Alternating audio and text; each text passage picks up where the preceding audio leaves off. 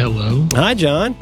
Oh, hello, Merlin. Oh, hello, John. Oh, hello. Good morning. Is it time for our frank and unscripted weekly phone call? Candid call. Candid call. Oh, candid. Candid call. It's time for the call. Robert Evans died. You bet your ass he did. Oh, man.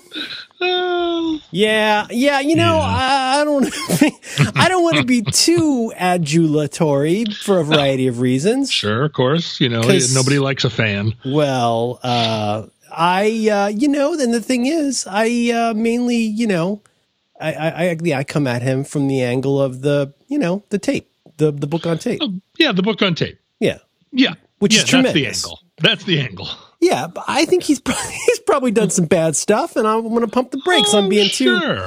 Oh, yeah. Sure. I think that's all well documented. Yeah. Yeah, but we're fans. We loved him. We loved him in his time. Yes, somebody posted a photo this morning, and it really made me think of you. Let me see if I can find this. The one, I think it was the one, it might have been Dave Itzkoff. Yeah, Dave Itzkoff, I believe, who wrote that book about Robin Williams, that really good bio of Robin Williams. Yeah. I'll send you this photo. This is, I want to know if you could tell me what your first thought is. Do you remember the movie Popeye? Oh, do I ever? Okay. I loved it. Popeye. I did too. I was so into Robin Williams at the time. I would have watched him paint a fence.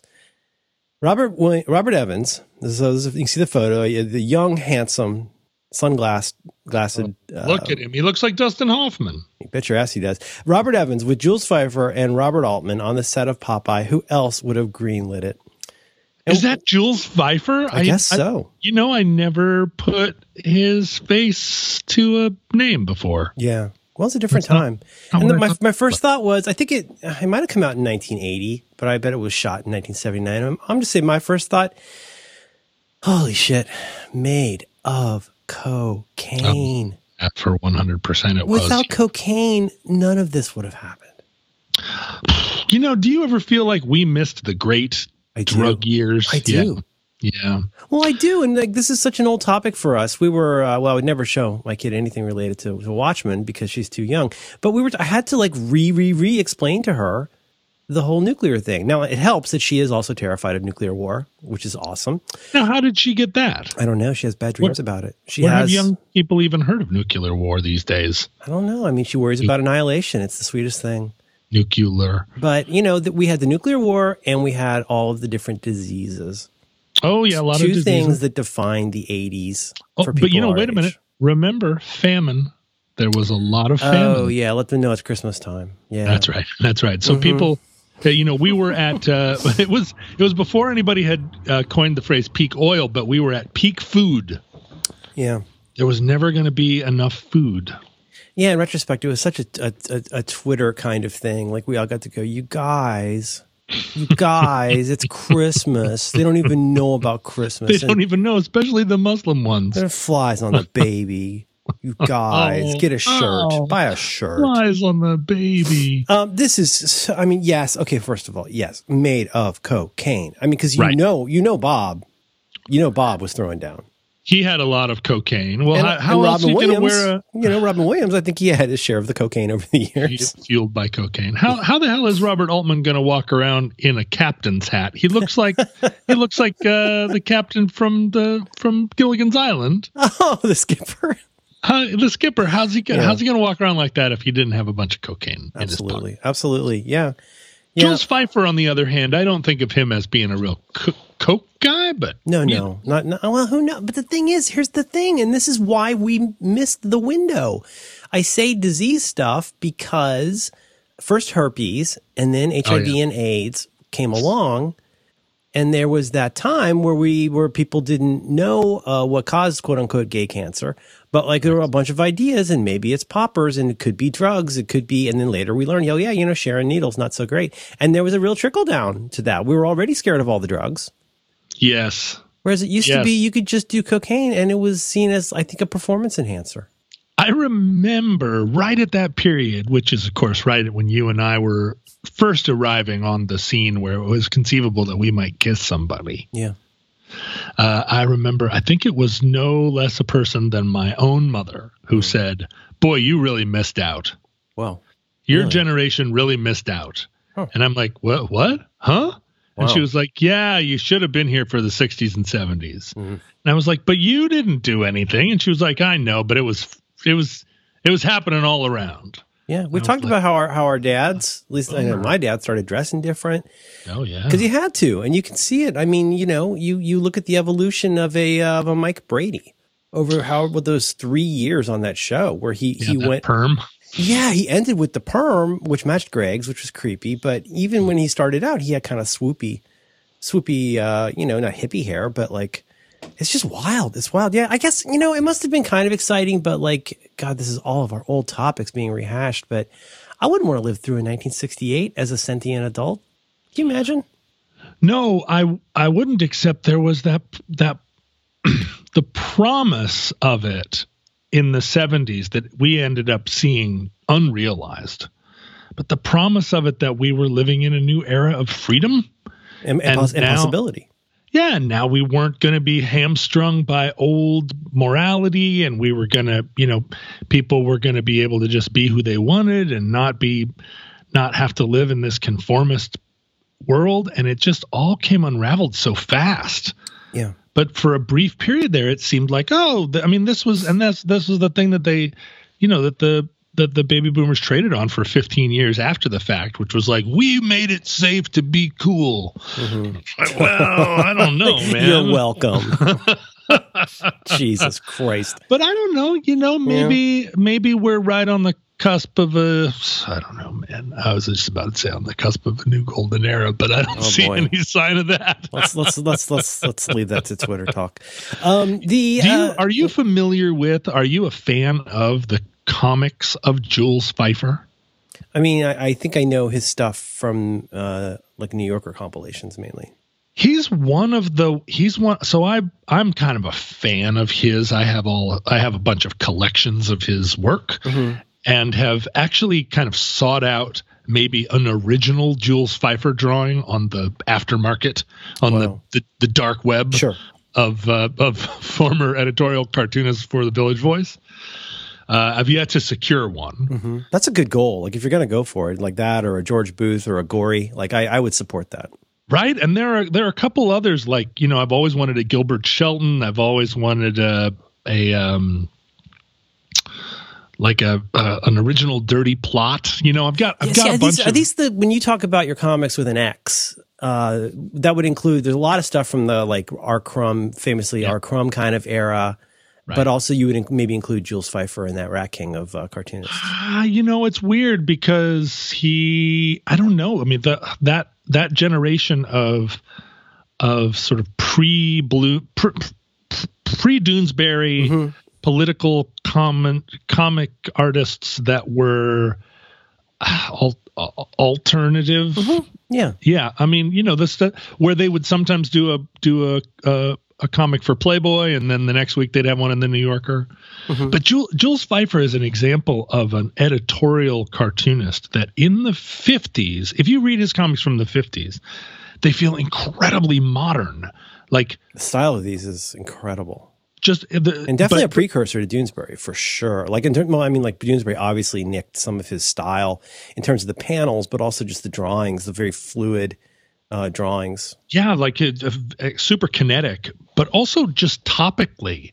Like mm-hmm. He covers the civil rights movement. He covers, the politics of the 50s, which I don't know if I've talked about this with you, but like the first time I saw Dr. Strangelove, the idea that we had in the 80s that the 50s had been this time of conformist paranoia and like sort of lockstep.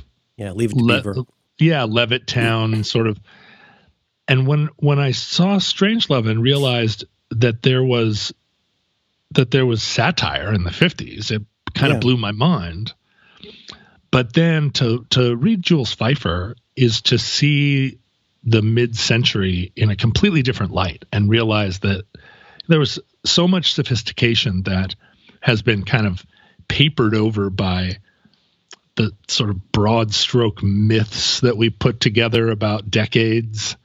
And it's just like, oh yeah, Mad Men or whatever. But you read his writing was so personal, and he had such an interesting take. And then you realize he was a popular editorialist at the time, and that means that there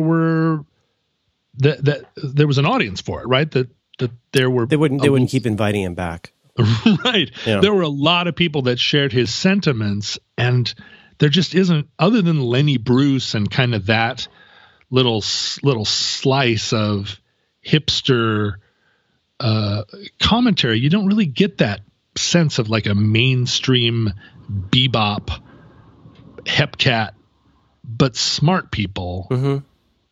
That's a place I wish there was a documentary of that sort of Nichols and May. Oh yeah, okay, that's yeah, where it's certainly informed by beatniks, the Beats and the Hipsters and stuff like that, but it was very sophisticated. Right, sophisticated. Yeah. And the people that it wasn't just like they were critical of Eisenhower, but they were like snooty about the Kennedys even. Just sort of like, here's our satirical album about Camelot. Right. Yeah. Well, I mean, like what was it called? The First Family? There was that Von Meter album. That was like a send up of the Kennedy years that was so popular for so long. But Nichols and May is a really good way. Or even like, maybe would you include like Rob Reiner and Mel Brooks? Yeah. Right. I mean, Rob Reiner may be a little, but like they're what is Carl it? What's it called? The 1,000-Year-Old Man. What did I say? I'm sorry, Carl Reiner. I meant, I was thinking of the, it's called The 1,000-Year-Old Man, where they did the improv bit where Mel Brooks. Yeah. The 80s made the 50s look like the 90s. Like the 90s. That's exactly what happened. That's exactly how it happened. This episode of Roderick on the Line is brought to you in part by Away. You can learn more about Away right now by visiting awaytravel.com/supertrain. Away creates thoughtful products designed to change how you see the world. They started with the perfect suitcase, crafted with features that make travel seamless.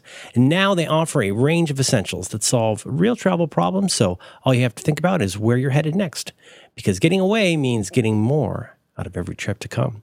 Away knows that everyone has a different travel style, and that's why they make their carry-on in an array of colors, 2 sizes, and 2 materials. A strong yet flexible polycarbonate and an anodized aluminum. Ooh, I love these carry-on bags. My family has three of these bags. And you get a lightweight and durable shell. It's made to last for a lifetime of travel. A 100-day trial lets you try any Away product on the road. Limited lifetime warranty. Some of the cool features, built-in compression that helps you pack more in. You get a range of unique personalization offerings. You can even get it hand-painted, you guys.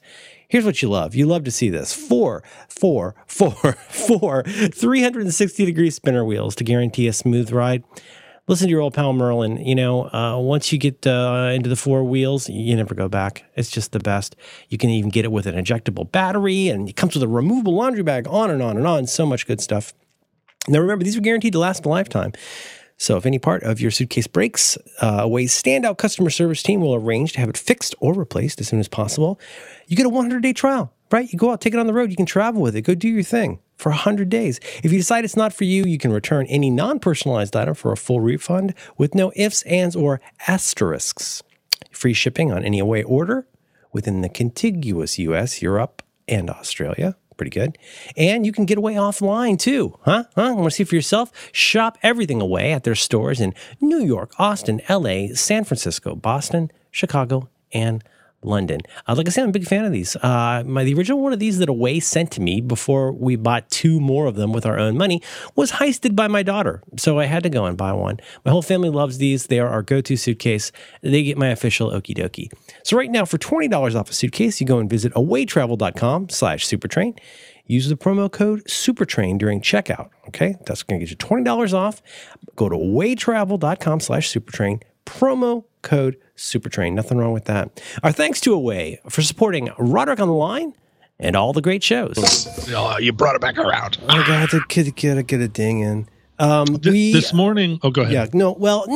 No. I was just gonna say it is like this is embarrassing to say, but there's that kind of editorial cartoon that has been popular or has been what we think of as an editorial cartoon since at least the late 1800s, which is there's a drawing of something that's usually a little bit silly, and then it's got labels on it to explain the do-nothing Congress, the hardworking farmer, levies, and you're like, oh God, it's so lame. You know what I mean? Just in this current era, the pro 45th president editorial cartoons they're so bad, and they've the ones that are owning the libs. You mean? Yeah, exactly. And they like I just tweeted about this a second ago. This shirt that they're putting out that's a mashup of Hocus Pocus and the impeachment Democrats that's going around, and it's so bad. It really looks. I mean, I'm sorry, Godwin's Law. It looks like an editorial cartoon about Jews from the early 30s. It's that kind of terrible, scratchy drawing style that's just awful. Yeah. But we look at somebody like Jules Feiffer, and it's all done narratively. Like these are characters talking and moving and doing things, and some of these really perfectly capture the tone of culture and society at the time without needing a label on it that says Congress. Yeah. They didn't, and you know what? Another thing I love about Feiffer is that he has reoccurring characters, but you don't see them there. It's not like they're there every week.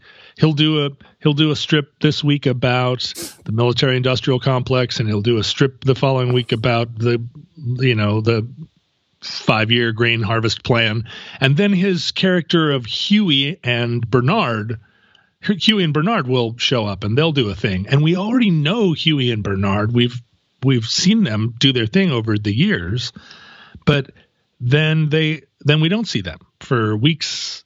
And then the woman that does the dance of spring will show up and she'll do her dance of spring. Are gorgeous.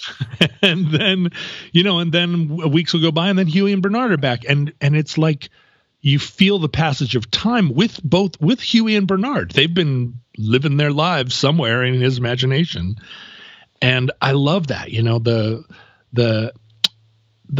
Doonesbury used to do that, right? We wouldn't see Zonker for a long time. And then there'd be Zonker like a week, there might be a week kind of thematically covering something, that's about the guy with the football helmet, Yeah, right. Right. Yeah. So the little Vietnamese kid that was, a member of the Viet Cong. Oh my God. Yes. Wasn't he amazing? I owe so much. So go do a Google image search on George Booth, and I think you'll know him when you see him. Boy, his comics really capture something. I owe so much to people whose parents had collections of basically New Yorker cartoonists. So George Booth was one. My friend Sam's dad, Ken, had this collection called Omni Booth, and it was just a big collection of George Booth comics. George Booth is a genius. And I love the dog. The dog is so perfect. All of the two old people sitting in a New York apartment. Yeah, somebody's in a bathtub. Yeah, with the one light bulb hanging down, and she's saying something inscrutable from the kitchen. He's so smart and so dark. And yet, he never talks down to the people of the world. I don't know. Look, you can buy his originals. You can get an original George Booth. I'm seeing. But so I mentioned that. The other one is that now my kid loves is, like I say, Gory, the guy who does most famous in America probably for the opening titles to the mystery show on PBS. But he did the Gashley Crumb Tinies. Are you talking about Edward Gorey? Yeah, like N is for Neville, who perished of fits, S is for Susan, it's so goddamn dark. She has a poster of the Gashley Crumb Tinies, the A to Z kids. She has that poster framed in her room. But anyway, all of those things. So whether that's George Booth or whether that's, Edward Gorey or what's another one? But I owe so much to people where like you'd be hanging out at somebody's house. And that would just be sitting in the bastic with the recent newspapers, and like it was ordered in a bathroom. And like I got so acquainted with this stuff from the 70s And then got reinterested in later Bloom County, but definitely Doonesbury. Like I got very into Doonesbury in the early 80s and would check those out of the library right alongside Garfield. And like I loved them so much.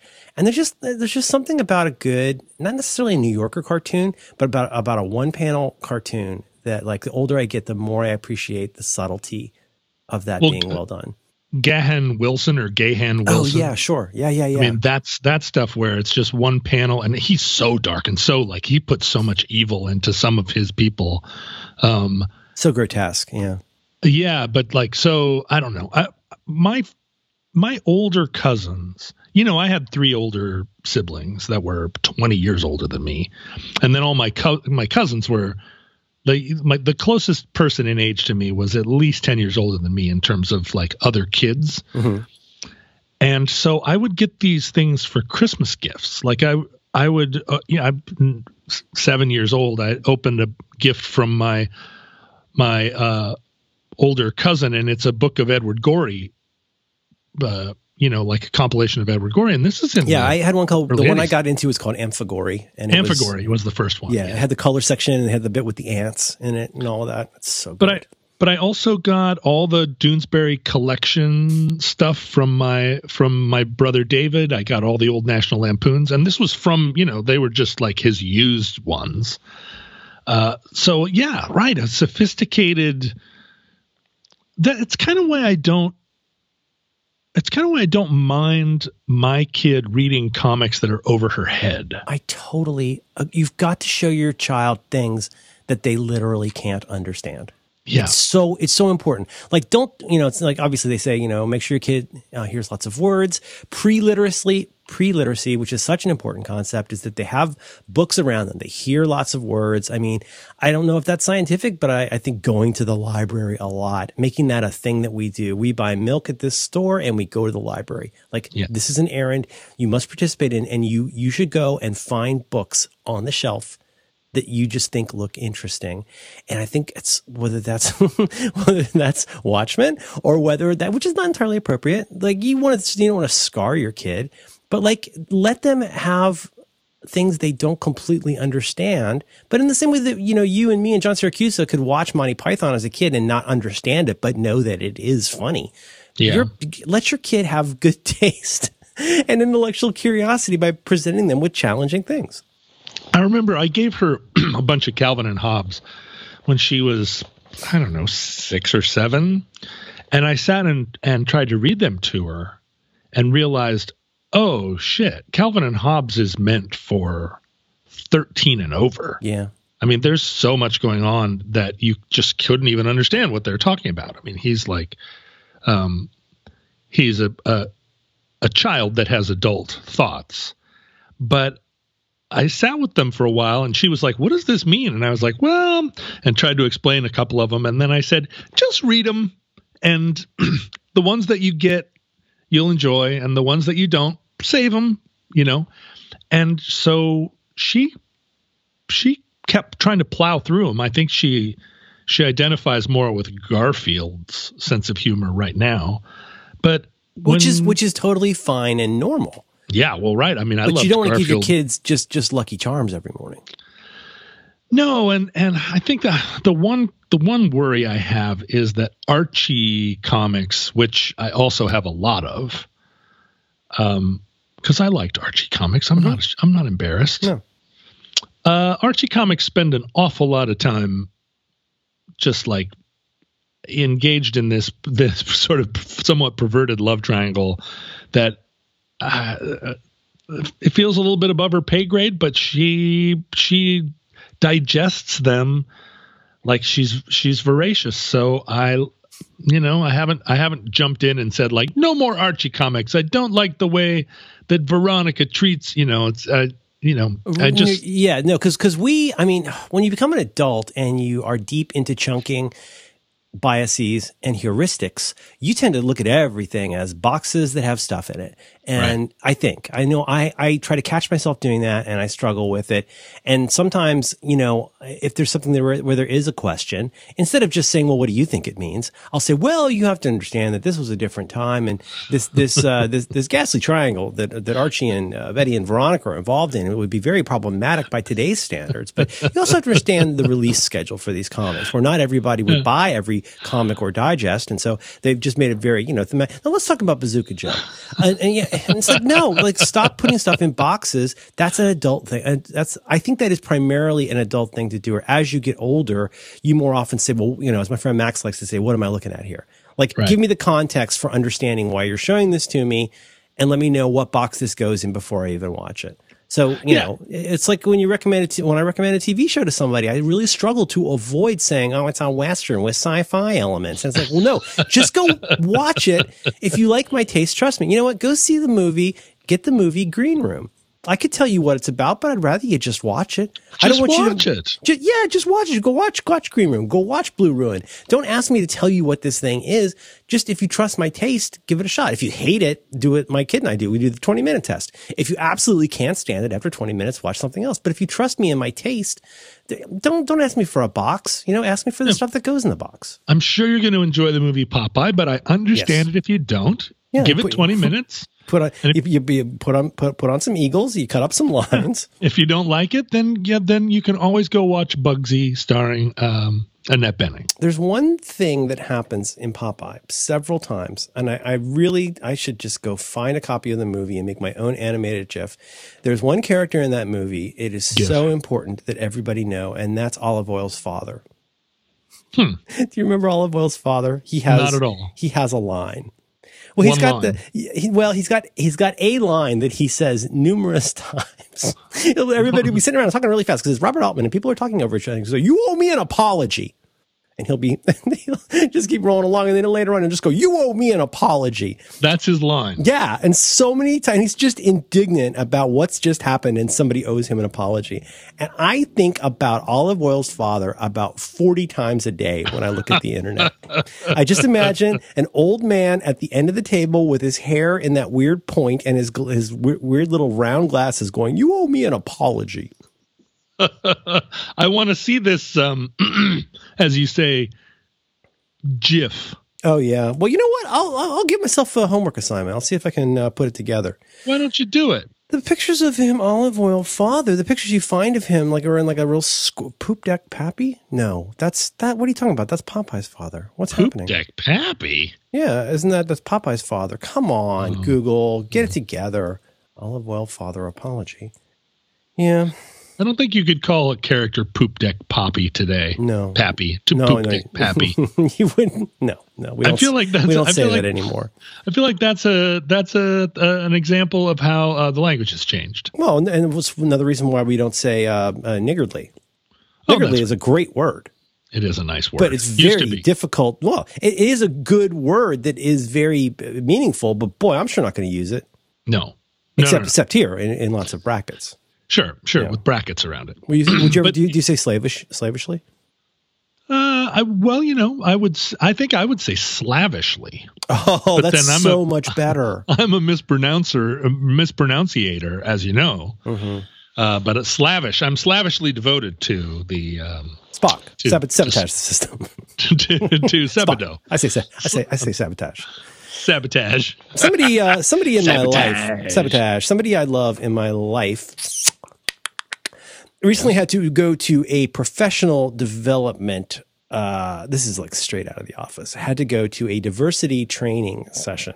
Oh yeah, those are popular. No shade, no lemonade, but this person had said that there were things in this that were very good and very well done, but some of it got a little silly. And this person in my life tells me that it was run by what this person described as a helpful white lady.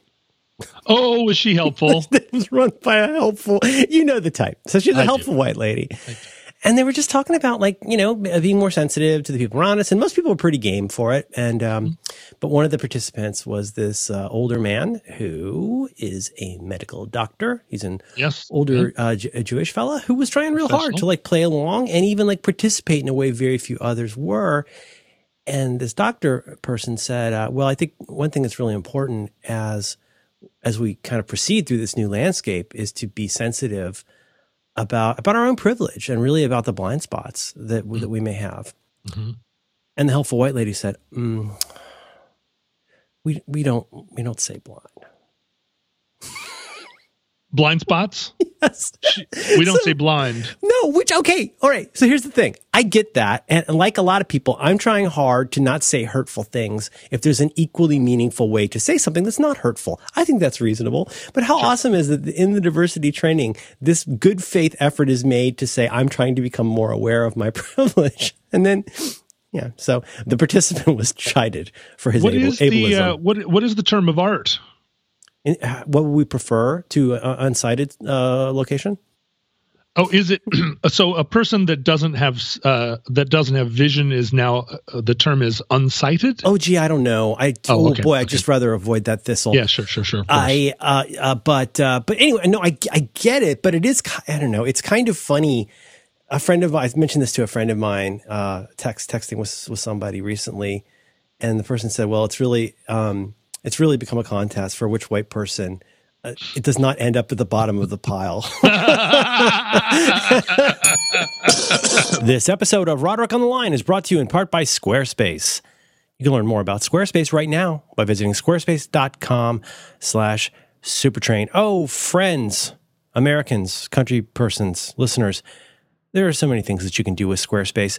You can use Squarespace to make a beautiful website where you will turn your cool idea into your new home on the web. You can showcase your work. You can have a blog or publish other kinds of content. You can have galleries for images. You can sell products and services of all kinds. You can promote your physical or online business. You could even announce an upcoming event or special project, and it's just all so fun and so easy to use. Squarespace does this by giving you beautiful templates created by world-class designers, powerful e-commerce functionality that lets you sell anything online, the ability to customize the look and feel, your settings, products, and more with just a few clicks. Everything is optimized for mobile right out of the box. They're offering a new way to buy domains, and you can choose from over 200 domain name extensions. They provide analytics that help you grow in real time, built-in search engine optimization, and free and secure hosting. There's nothing to patch or upgrade ever. And of course, they have their wonderful 24/7 award-winning customer support.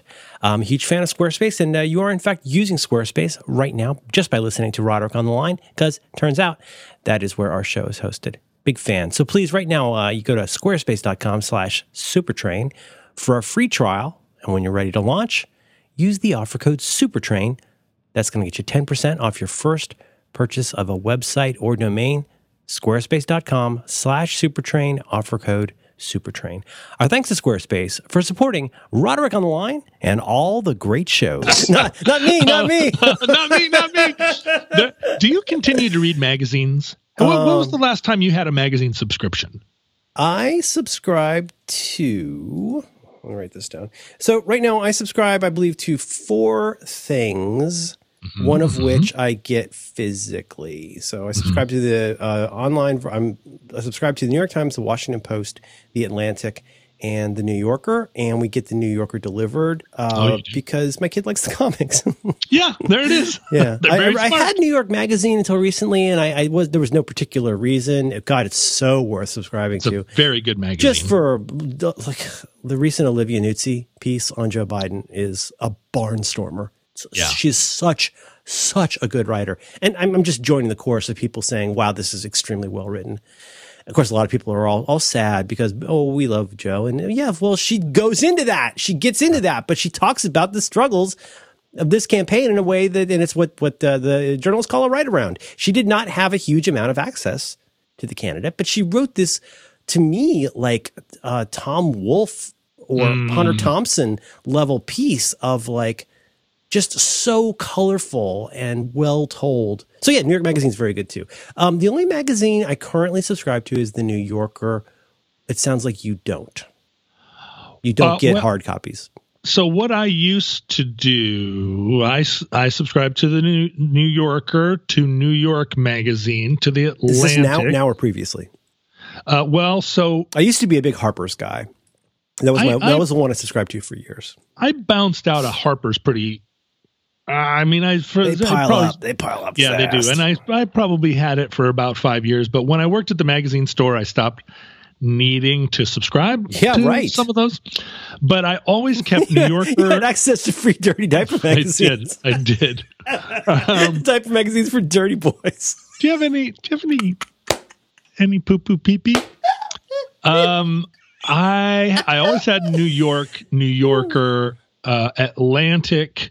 Discover magazine is a wonderful magazine to have, particularly when you have a young person in the house. Omni back in the day. Ooh, Omni was really so good. Yeah. But I still have subscriptions to, so I stopped with the New Yorker a couple of years ago, just because I spent so much time on my phone and I just wasn't doing that thing where I sat and read a New Yorker all day. Yes. Which was one of my favorite things to do for so long, so many years. But I still get the hard copy. And my subscription to New York just lapsed. Yeah. I think I got mine free. I'm so San Francisco, John. I think my 1 year of New York Magazine, I think it came with my KQED membership. Here's your liberal pack. It comes with that. Here's your tote bag. Yeah. Well, but I still get the hard copy of the Atlantic, and over the years, I keep coming back to the Atlantic as a magazine that just defies expectations, just routinely, where you're like, well, I think I know what the Atlantic's all about. And then you'll read a big feature article where you're like, well, shit, I didn't see that coming. In terms of, like you're saying, like just a well-written, fully realized piece, like an article that feels not like it's coming from any one particular worldview. It's not coming from anti that worldview either. It's just somebody wrote a freaking good article about something. And somebody edited that article. It isn't like a David Brooks column in the New York Times that just gets splattered onto the screen. No, they got someone that was being paid that had good talents made it better. Anyway, the latest issue of the Atlantic just reminded me of that. Because they're not blind to the world. They're just writing about it in a way that still feels like it's coming from that place of, I don't know, you can't even say nonpartisan anymore, but coming from a place of like smart people talking about things. I'm just looking through my history for what I've read recently, and they had that fantastic Malcolm Gladwell piece recently that was super good. No, I totally agree with you, and it's not just a hot take on what happened earlier today. Right. Which we need. We so need that. That's why the Economist, I don't agree with them politically, but I've said for years, like one reason I used to subscribe to The Economist was in the days before nonstop Twitter and news, that was a great way to read whatever that is, 4 to 6 pages of international news. Yeah. The beginning of those issues it's such a good refresher course on this being an entire planet and not just, the 500 people that you see on Twitter. I definitely subscribed to The Economist for a long time, and I think there just maybe was one day that I got so pissed off at them about something that I was like, "Oh, I know, fuck you! I know. I stopped subscribing in protest." I really am so embarrassed to say this. I'm not one of those virtue signalers that talks about canceling the New York Times, but boy, there sure have been a handful of times where I'm like, really? Yeah, what else? Really, Maggie? Really, Peter? Really, Mikey? That's your thing. You're just trying to keep us off. You're just trying to keep us off balance. You're both sizing all of this stuff, and plus you still give money to David Brooks. What is happening? I know David Brooks. But it's and like honestly, like in the case of the New Yorker, I've kind of joked about this, but I subscribe to the New Yorker because I do enjoy it. We like getting the cartoons, but like I want someone to pay Gia Tolentino all the money. So like in the case, there are times where I'm like, I'll love an article that somebody wrote so much that I subscribe to the online version of something. And her stuff she's just so good. Her recent book is so good. There's just people where I want to make sure you keep paying them. Like I'm freaking Washington reporters for the New York Times have really been driving me a little bit crazy lately, but it's so important they keep driving me crazy. It's so important that they get paid to do what they're doing. Please get paid to do what you're doing, reporters that are still reporting on things. Yeah, absolutely. Yeah. What do you now explain to me Explain to me. Explain to me. Explain to me. To be fair. Because there was a while there where if you clicked on a link from Twitter to a New York Times article, you could go, if they tweeted it, you could follow that link and not have to have a subscription to the New York Times. Right. But they stopped doing that. There used to be all kinds of public workarounds that you could use a incognito window. You could follow it from Google News. There were like a whole bunch of hacks. But like, and then the one that finally got revealed, much to my relief, was when they finally said, oh, look, it turns out that here's why everybody links to these Wall Street Journal things that only show you 50 words. And that's because there was this extremely well-known password and name combination that they never patched. I was like, how are all of you people paying for the fucking Wall Street Journal? Shame on you. Like, and like, but then I think they closed that. But like, I can't believe how often people link to these stories anyway, I'm taking you off your point. But yeah, you're right. There used to be lots of tricks and now that doesn't work anymore. Like if you try to go Wall Street Journal from an incognito window, it says you're using an incognito window. Yeah, I know. Believe me, I know. But there's a regular, I know you don't like talking about the people that listen to our program other than John Siracusa. But there's a senior editor for the New York Times that is a regular listener to our show. The devil, you say? By the name of Patrick Laforge, or as I like to think of him, Patrick Laforge. And he has been listening to the show for many, many years. He periodically will pop up and give some context to something that we've said. But now we are in a position to now say, watch your ass, we pay your salary, sir. Oh, that's right. Sir. That's right. Well, and so he, so for a long time, he was kind of like, he would give me the little tip off, like, here's how you read the articles. If you want to go, if you want to I love having a mole. Come through the service entrance. But then eventually he was like, yeah, that's all closed now. So anyway, subscribe to the New York Times. Go, kiss my ass. But party's over, Jack. Party's over. That's right. Go pony up the dough, loser. Don't get high on your own supply, no. Patrick Forget. But what I don't understand, what I want. I don't understand how to subscribe to a thing and then also as a result of that subscription, have it on my phone. I've never figured out how to connect it. Like I get the things, I get the New Yorker, I get the New York Times, I get the Atlantic. Oh yeah, there's two I forgot. Just before I forget, my lady subscribes to the Sunday New York Times, and also I belong to Slate. That's the other thing. So mostly for the podcast. But continue. Oh, did you ever get Wired? I got Wired for years too. I sure did. Yeah. I had all the original first year of them, and I don't think I just threw them away. Oh man, those are worth a lot of money now. Yeah. Well, I mean, Wired started right when I was getting on the internet. It was perfect timing for me. Wait, I thought that was PC gamer news. Yeah, I still get PC gamer news. Yeah, I get it on. I get it on my Game Boy. Do you remember PC Magazine when it first arrived? Boy, I had a subscription to PC Magazine. I could see that being in your house. No, I used to get Mac World. I got Mac Week. I got Mac User. Then Mac World bought Mac User. Mac Week went away, but it was so funny. Then, as long as we're ranting though, you may not remember this. I wonder if you were working at the store then in, so I got my .com job. Sorry, Freudian dick, everybody out of the, there was one called, I think it was called the Industry Standard, but John Patel had this one that was all about like the internet startup online business stuff. I love that stuff. And I remember around the time I got hired at that job in 1999, it went from being a magazine-sized magazine to looking like a Sears catalog. It would be like some issues would be like half an inch, 3/4 of an inch thick. There were so many ads, and then it just went away. And that was it. Magazines were such a thing even in the late 90s, and then it just all exploded. Oh, the people that would come into the newsstand to look at Italian Vogue. Oh. And, they couldn't afford it. That's a doorstop right there, huh? It really is. They couldn't afford the September issue of Italian Vogue? Oh. Jiminy.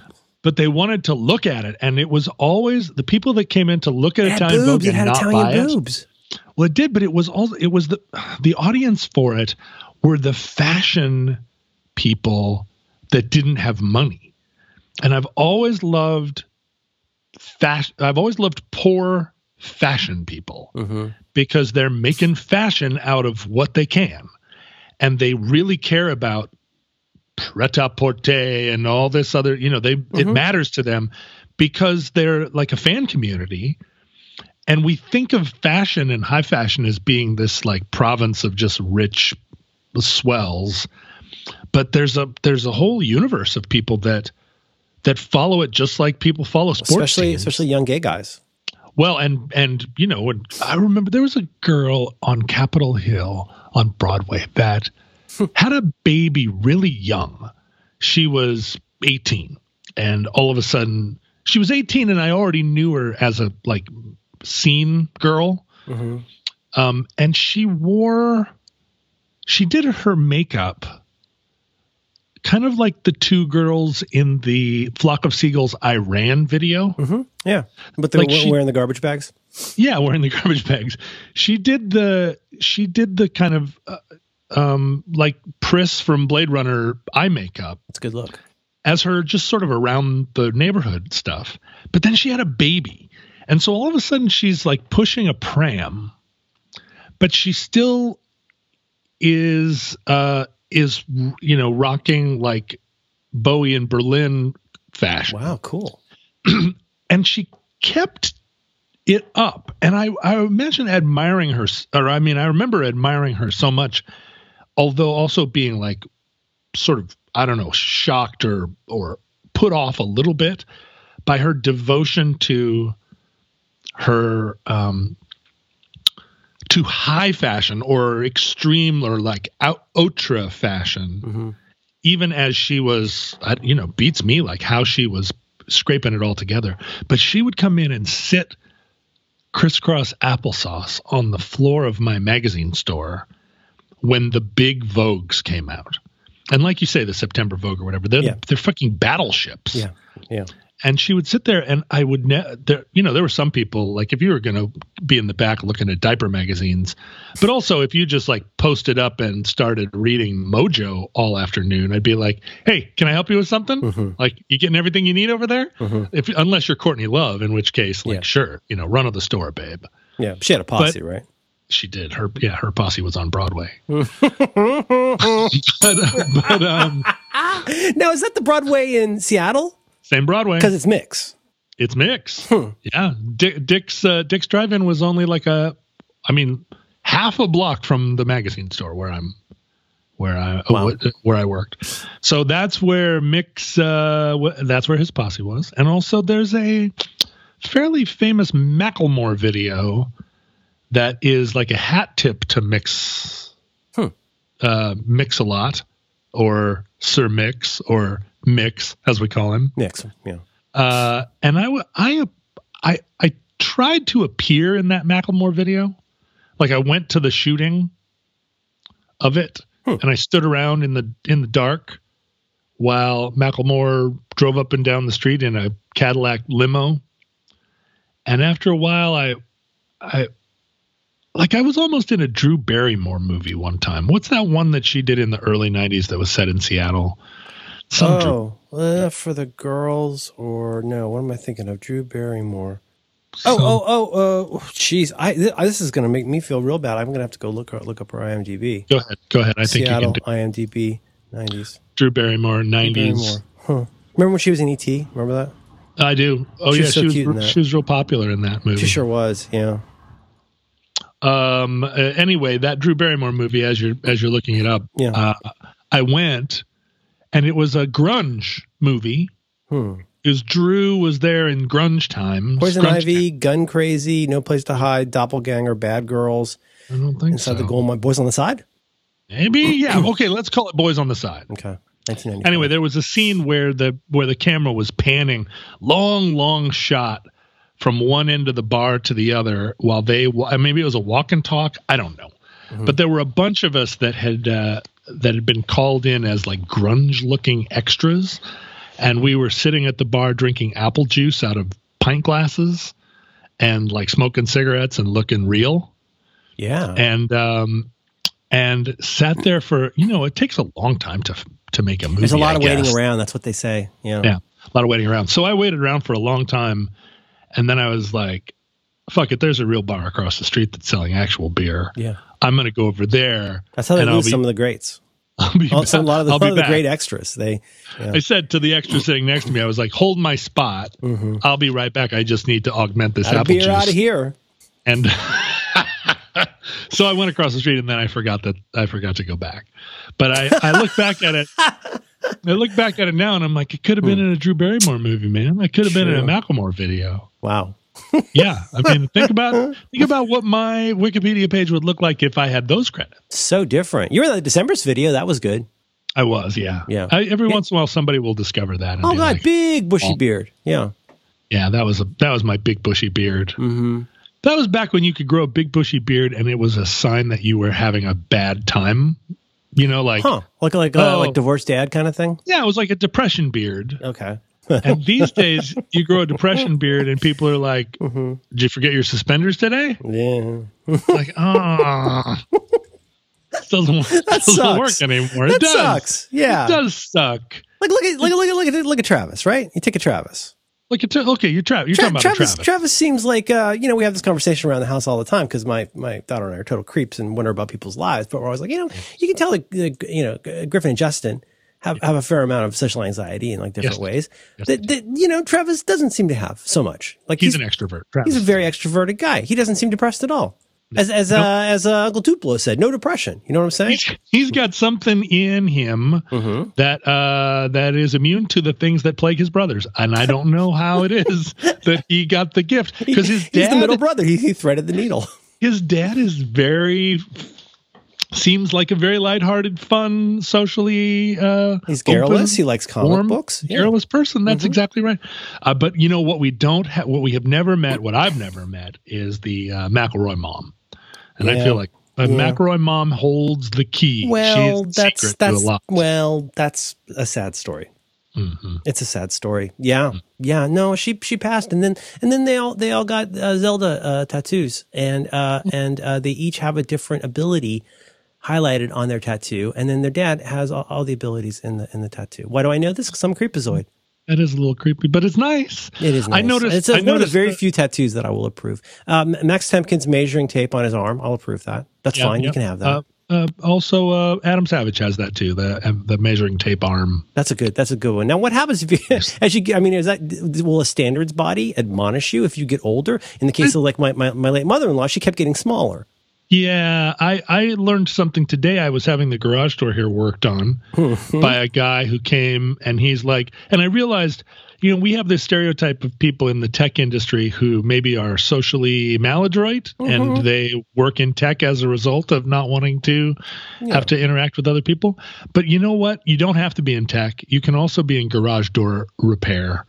If you don't want to. That's so good to know. That's so good to know that there are other avenues other than managing a network. Yeah, that's right. You don't have to be a remote area network manager. You can be a garage door repair person. Oh, that is such good news. This guy, he was one of those guys where you'd ask him a question and then you weren't sure if he heard you. And then he would answer it in a roundabout way later by saying something that you're like, oh, that what you just said answered the question that I asked a little bit ago. How about if I let you work? I said at one point, like, well, I won't get in your way. Let me get out of your hair. And he didn't reply. He just stared at them. But what I learned is that cables, when they fray, bear with me. Okay. When a cable frays, it gets shorter, not longer. When a cable frays, it gets shorter, not longer. I'm not a physicist, so can you walk me through that? Well, I think that what happens is that they get sort of they get tangled, or the frayed parts get sort of bunched up, and they actually it shrinks the cable. It's not stretching. It's breaking and dreading, I guess, is one way you could put it. It's like... it's woggled. I would not have guessed that. Yeah, it's like Jar Jar Binks' hair. I enjoy a fact like that. I enjoy a fact like that. It's Me's interested in Frey. Yeah. So I don't know. I asked Adam actually about his measuring tape tattoo. Like, how accurate is that? What are you going to go on? And he was like, it is as accurate as I can make it. But, as you say, skin is it's skin. It's going to tighten up. It's going to loosen depending on heat and humidity and how much you subject your arm to Get a dollar bill. How long is a dollar bill? Exactly 6 inches. No, really? I think so. Hope so. Yeah. An American nickel, which is a great album title. That sounds like a Neil Young record. An American nickel weighs about a gram. So if you so there's a use for nickels. Yeah, if you have a scale and you're trying to weigh out a gram of weed, okay, you just put a nickel on the other side. Put a nickel on it. Okay. Yeah. Yeah. That's good. Put a nickel on it. That's what we used to say. That's what they say in Portland. Yeah. Yeah. Double nickels on the dime bag. Now wow. You get triple credit for that. Thank you. I have a Minutemen poster. I have a Minutemen poster right here hanging in my office. You know that. You've been there. It's over where my dolls are. I've seen it. Yep. I have 4 X-Men posters, and I got a Minutemen poster. Got an old license plate. How do you feel about your, how do you feel about the, so here's Merlin's mind. Here's Merlin's mind on drugs. Okay, and I've known you for a long time, and I know that sometimes the things that are in your mind, you explode out onto the walls. Oh, there's so much that I keep in. Like earlier, it was all I could do not to parody a Husker Du song by saying, "There's a girl who lives on Capitol Hill," but I didn't because I'm a gentleman. But sometimes, like back in the old days, you used to put Post-it notes up all over the place. Remember?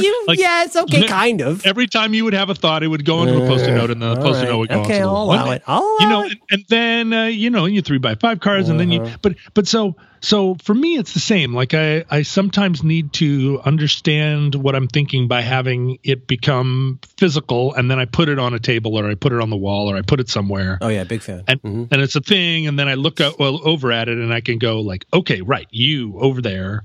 It's a representation or whatever. But also, I remember when I moved into my farm originally, I didn't have anything in my bedroom. Nothing on the walls. No, not even a mirror, no furniture, just like a bed. It had white sheets, white walls, and that was it.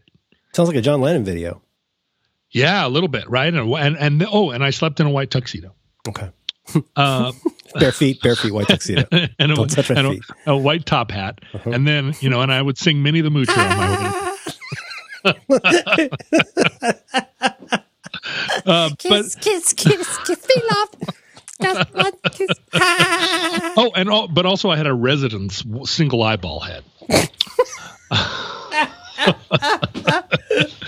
But I remember feeling like my room was like a place of calm, a place where I went and there was nothing to look at and to be. But you like to stare at a wall. You live in a Love and Rockets video, and you just like to stare at a wall. I do. It's a ball of confusion. No. That's what the world is today. No.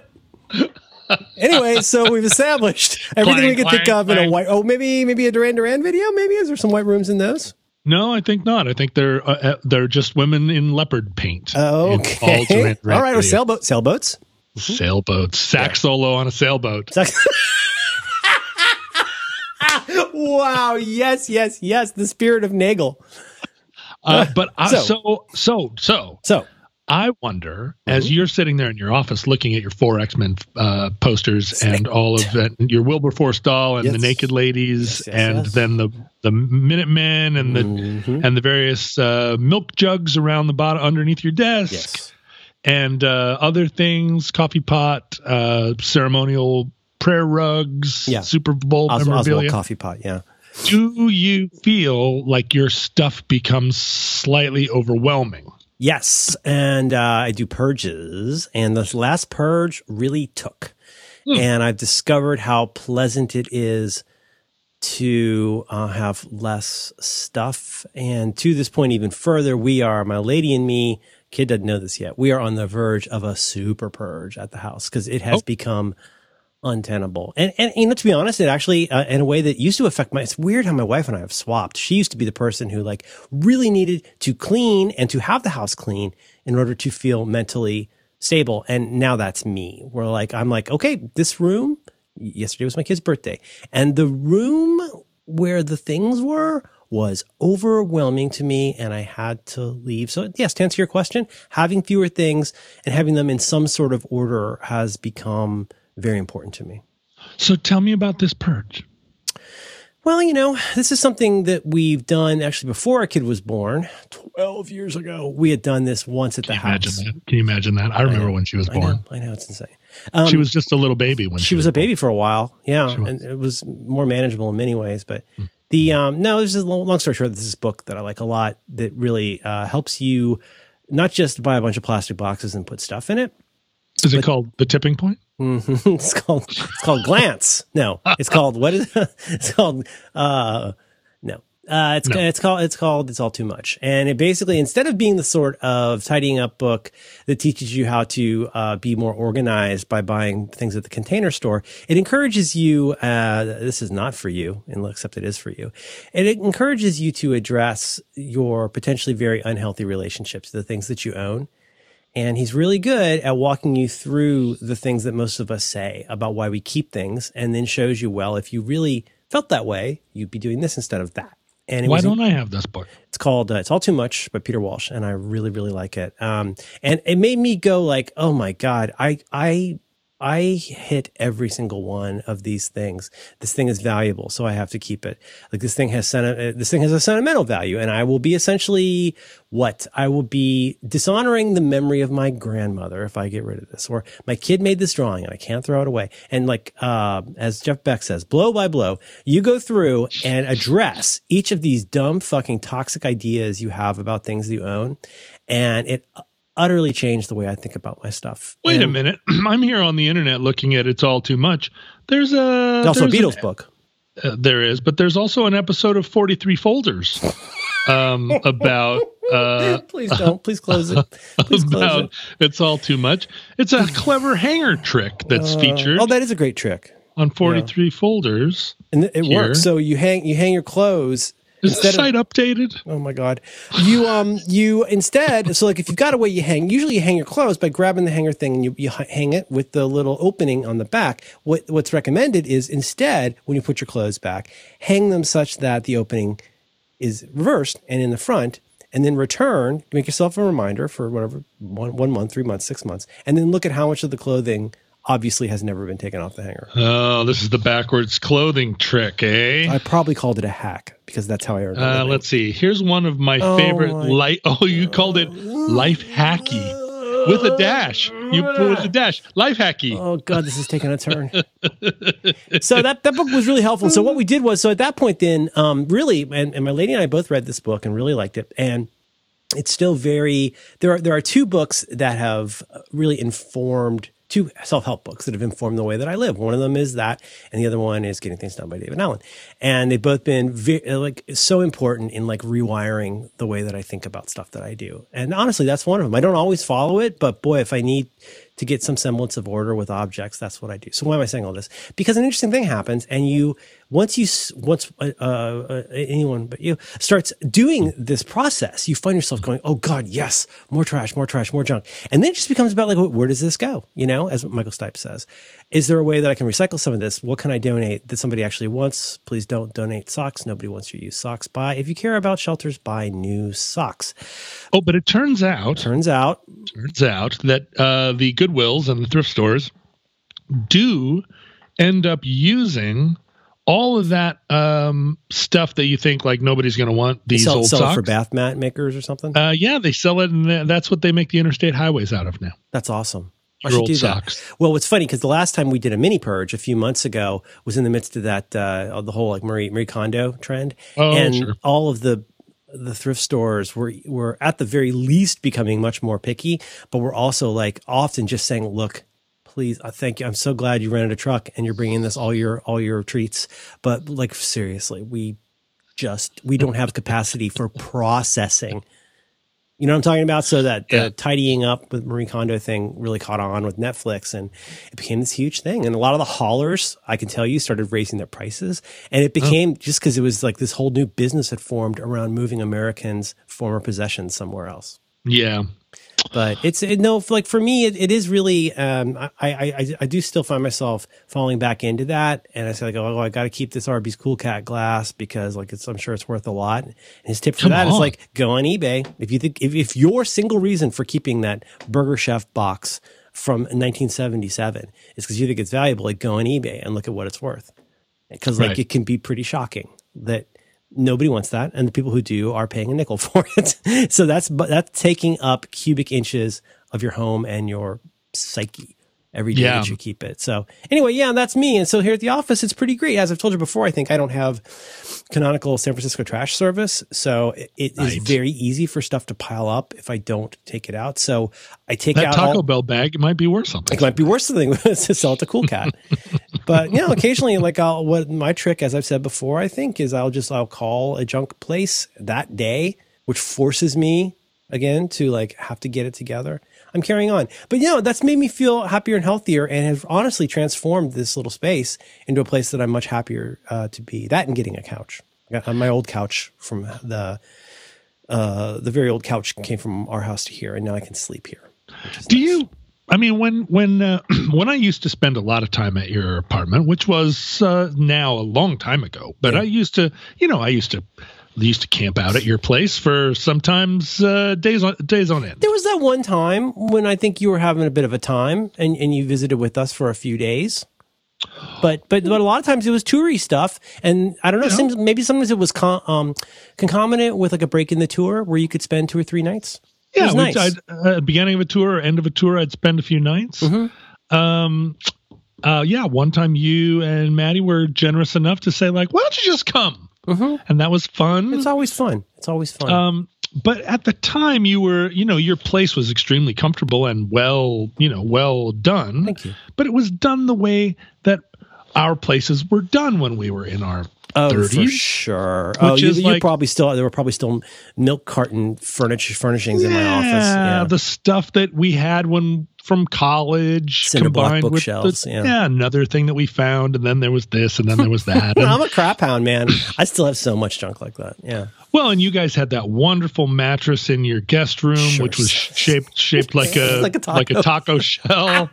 That was a bad bet. Now you got a Casper mattress. You really, really, really insisted on it for a long time, past the point everybody told you, like, listen, that's a thing. You'll find yourself rolling off the bed, because it's really, it's bad. It's worse than not having a guest room, frankly. Well, it's kind of like a bathtub, but with sheets on it. Which is the opposite of the Coltons. The Coltons used to have a wonderful guest room that was just like this perfect little place in New York that you could go like crash at the Coltons. Oh man! And they took it away and replaced it with one of those modular, like IKEA couches that you can't get comfortable on no matter what you're doing. You couldn't get comfortable on that couch if you were floating 3 feet above it. No, it doesn't want you to be comfortable. No, and then I realized, they don't want you to be comfortable. They don't want you to come stay there for 5 days. Purposeful furnishings. Yeah, it was just like, hey, come on, stay with us anytime. Mm-hmm. We just made this couch out of cinder blocks. How do you like that? Cinder blocks covered with with Owens Corning fiberglass. What's it crinkling? But my question for you is, now that you are full growns with a child that has obviously she has yet to put away childish thing.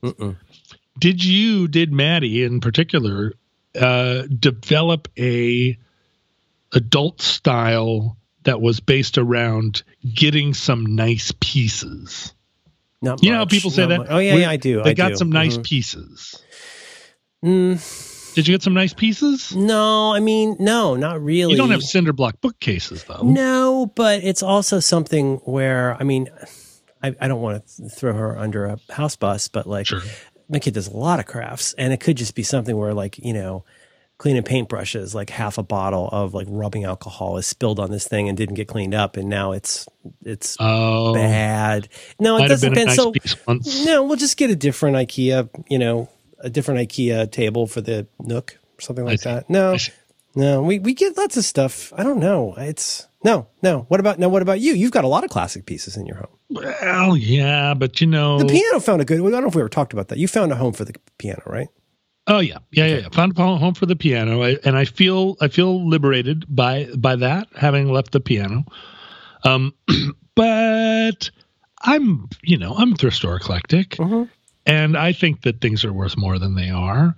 But the other day I posted a picture of a lamp I have, and somebody wrote me and was like, "That lamp's worth $900."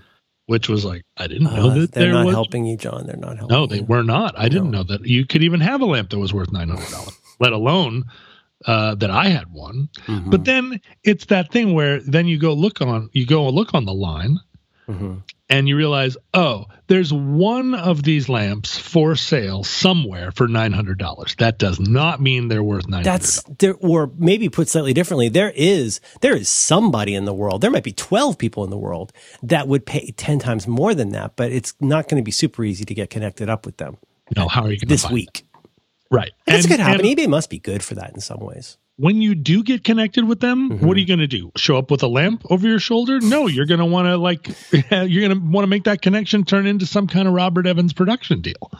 You know what I mean? Like, you're not going to say, "Hey, I just met this amazing person that would pay $1,500 for this lamp. Yeah, let me go get my lamp." No. That's how you end up in a clown. That's how you end up in a clown's basement. Yeah. Yeah, maybe someday. I mean, someday is now, right? Someday is now. Someday is now. Whoa! Right. Talk more about that. Well, see, that's what I've been trying to. I can't say that's what I've been trying to tell you about, because that's not what I've been trying to tell you about, because I am trying to tell myself that someday is now. For everything. I have lost a little bit of aloha, which is not to say that that I've gone away from aloha. I'm just not reminding myself all the time, which feels like part of aloha is to say it to yourself when you need it. I haven't been, and I need to get my. You need to return to aloha. I need a little return to aloha. Yep. And I just, what's my path? I mean, I guess I get to just go back to Hawaii. There is a way in which we are similar, I will postulate. You and I? We're not so different, you and I. So with me, I will always be very anxious about something. And just because that something gets resolved to my satisfaction, that might buy me an afternoon, but I'll just say, okay, what's next in the stack? And my brain will say, that's the new thing we're anxious about. Yay. You're not like that necessarily with anxiety, I don't think, but like you do get a bee in your bonnet, and that bee in your bonnet has understandably been your housing situation. Do you think your mind is casting about for the next bee to go in your bonnet? Somebody asked me the other day, like, are you excited? I get this every once in a while. Are you excited? It's a common thing for people to ask one another, I guess. Are you excited? I'm not sure I've ever asked that of somebody. No, it's like I said the other day on the internet. It's like every time I get in a lift, they say, having a busy day? And I go, not really. And they're like, Oh, guys always like telling you they're busy. Yeah, busy. Now what are we going to do? Listen to 98.1 The Breeze? You're supposed to tell me you're busy. And I go, hardly working? Oh, nope. Oh, crazy day. No, I mean, like, I kind of, like, the whole reason I run my life the way I do is so I don't, have to talk to people. But the garage door guy and I spent 15 minutes talking about the cold. And I kept trying to... the cold? What are you going to do about the cold? Well, I kept trying to get there with him. I was like, time to get your winter jacket out. What's going on with the Warriors? Well, I can't talk about that, but I was like, sure. Time to get your winter coat out. Yeah. And he said, this is it. I'm wearing it. And so I said at some point later, he was like, it's fucking cold. And I said, well, it's time to start getting some layers on then. Because I'd already tried the winter coat gambit. Yeah. And it hadn't occurred to him to have two or something. And his winter coat is dirty too. Oh, yeah. And I was like, time to get some layers going, like some sweatshirts. It's the Northwest. And he was like, I'm wearing them. And I was like, all right. Well, you got cucked. Like, what the fuck? Yeah. You're complaining about the cold. I'm trying to offer you some solutions complain here. with me. Like, don't make me do all the work here. See, he's the opposite of the guy who got the poop out of my garage, who wanted to talk about Atman and Brahman. Oh, yeah. He's the opposite. I had hot food upstairs, Sean. I had pho. I couldn't unload that guy. Well, for me, my neighbor's poop was by my foot, and he's talking about Atman and Brahman. I don't want to hear about it. I don't want to hear about that. I mean, God bless you. I'm so glad you've had this journey, but... Well, that's, I'm having some floors redone right now. Yeah, and for whatever reason, every floor guy I've ever met is from Ukraine. I don't know why that is. The floor guy is from Ukraine. The floor guys are from Ukraine. And so I hired the floor guys to do this floor work. And the guy that I talked to on the phone was Vietnamese, and his company kind of had like a sort of Vietnamese name and so forth. Okay. And then the guy that actually showed up to do the work was from Ukraine. I was like, okay, what's going on? There aren't a lot of roofers Turks.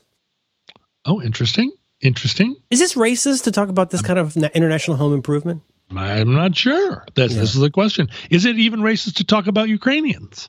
I don't think so. I think you might have a little bit of a blind spot.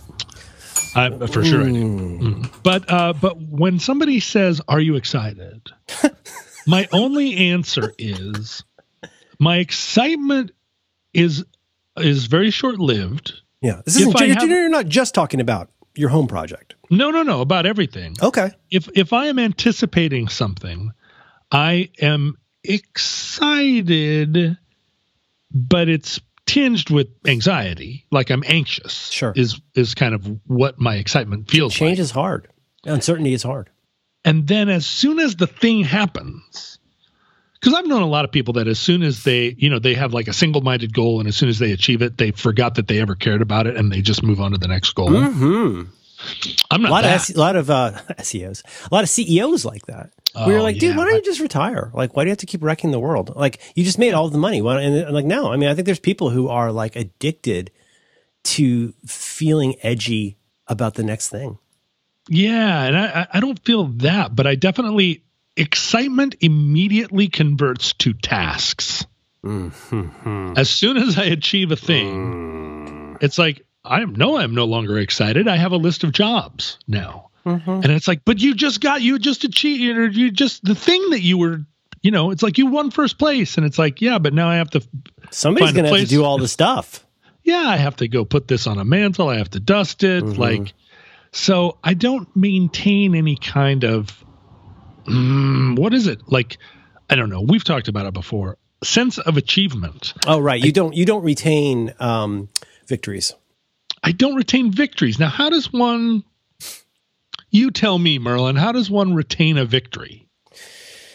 How do you retain a victory? John doesn't retain victories. How do you retain a victory? Well, I mean, it's funny. You should say that, because I think this is there's an affliction here that can go lots of different ways. There are some people who have what I like to call dumb guy confidence who retain too many victories. Mm-hmm. They think they won lots of contests that they not only didn't win, but weren't even in.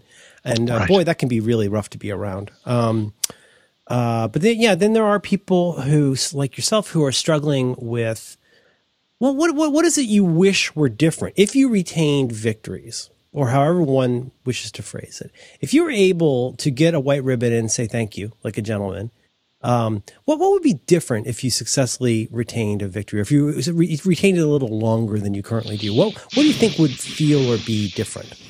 I think that I would be able to put stuff behind me. Mm-hmm. That's what I really want to do. Put stuff behind me. Oh, sort of like the way where like one ignores 100 compliments, but like highlights one slight forever. Well, that, but also like, let's say that that somebody said, you got to butcher this hog, mm-hmm. turn it into hams. Yep. Ham it up. And I butchered the hog and I turned it into hams. But in the course of doing it, I nicked my knife. Mm. And at the end, I would point to the stack of hams, and I would go, I made the hams. And the person would come and say, "Did you butcher the hog?" And I would say, "Hog is butchered, made the hams." And they would go, "Good work." Like, "Nice job." And I would go, "Yeah, but I nicked my knife." And they would go, "Huh, well, anyway, here's the money for the hams. Go buy yourself a new knife," or whatever. Good work, pat on the head. And then they go, the hams are gone. But you're amplifying this one part that felt like a failure to you. And what I do when I put it away is I put it away on the shelf, and the box is marked "nicked my knife." The box is never marked "made some hams." Made the hams. And it's because the hams, like making the hams, is a transient thing. It's the job. They gave me the pig, I made the hams. But the nicked knife lives forever. Yeah. And that's what I want to be different. I want to celebrate the hams. And I want the knife to just be like, "Oh yeah, knives get nicked, man." And how to flip that.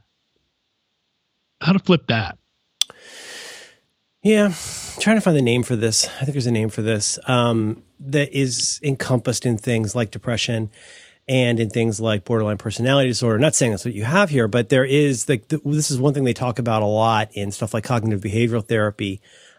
Is that tendency for people, let's just say, especially with depression, to overly highlight the negative about things and to minimize the neutral. Accentuate the negative. Nick your knife while you're making a ham. No success for you. And I think this might be a little bit of a Daniel Kahneman thing where, like, even if you are sort of aware of this type of bias or this, the way they talk about it in cognitive behavioral therapy is, that you're trying to, there's a moment between something happening in the world and you feeling a certain way. So in some forms of this, you refer to this as like A, B, and C. So like a thing happens, like somebody didn't say hi to me at work, and now I'm sad or angry or anxious or whatever. Well, what is somewhere between something happening in the world and you having an emotional response to it? Something happened. Try to become more aware of what the thing is that made you feel that way. And they encourage, for example, keeping a log of moments where you had a strong emotional reaction that you didn't like. And so you get into like the 7 dwarfs of bad emotions, as Dan and I like to say. You get into you get your angry, you get your sad, greasy, finger bang, yeah, all of those. And so try to become more aware of that, and then you can apply a rationality to saying, well, are there other plausible explanations for what happened here that aren't just I nicked my knife and now I'm bad? Like what? Anyway, I'm just tossing this out. So I guess what I'm saying is I don't know what this is called. I don't know how to fix it, but I think a lot of people have it. But if it's at a point where it's distracting in its negativity to you, that's no bueno. Oh, well, it has been for 40 years. I'm just now trying to, I feel like aloha was when there's a nail that has been pounded and it went halfway in and then it bent, and the person that was pounding it just kept pounding the shit out of it until it was flat into the wood, but still there was half a nail there. Aloha has been the nail removing awl that has allowed me to start pulling out some of these nails. Yeah. And so, it's not that this is new. It's just that I'm trying to find languages for it.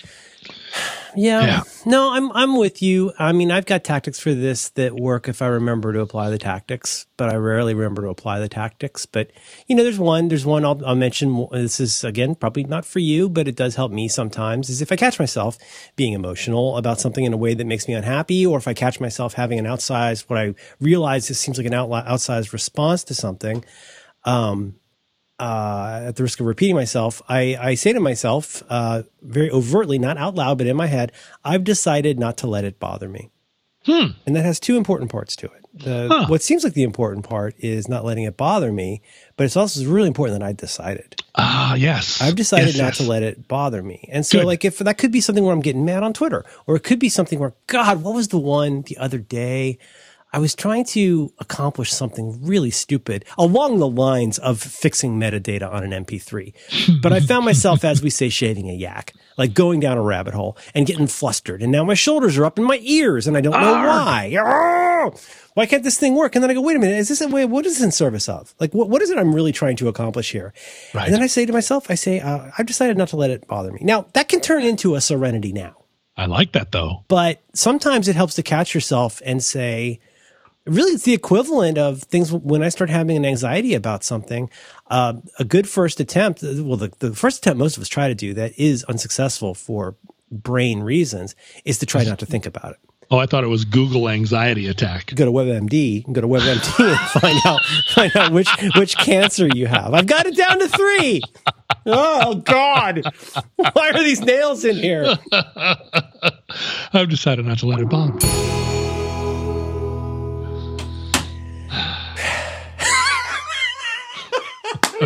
We try to have fun. We try to have fun and make a nice thing.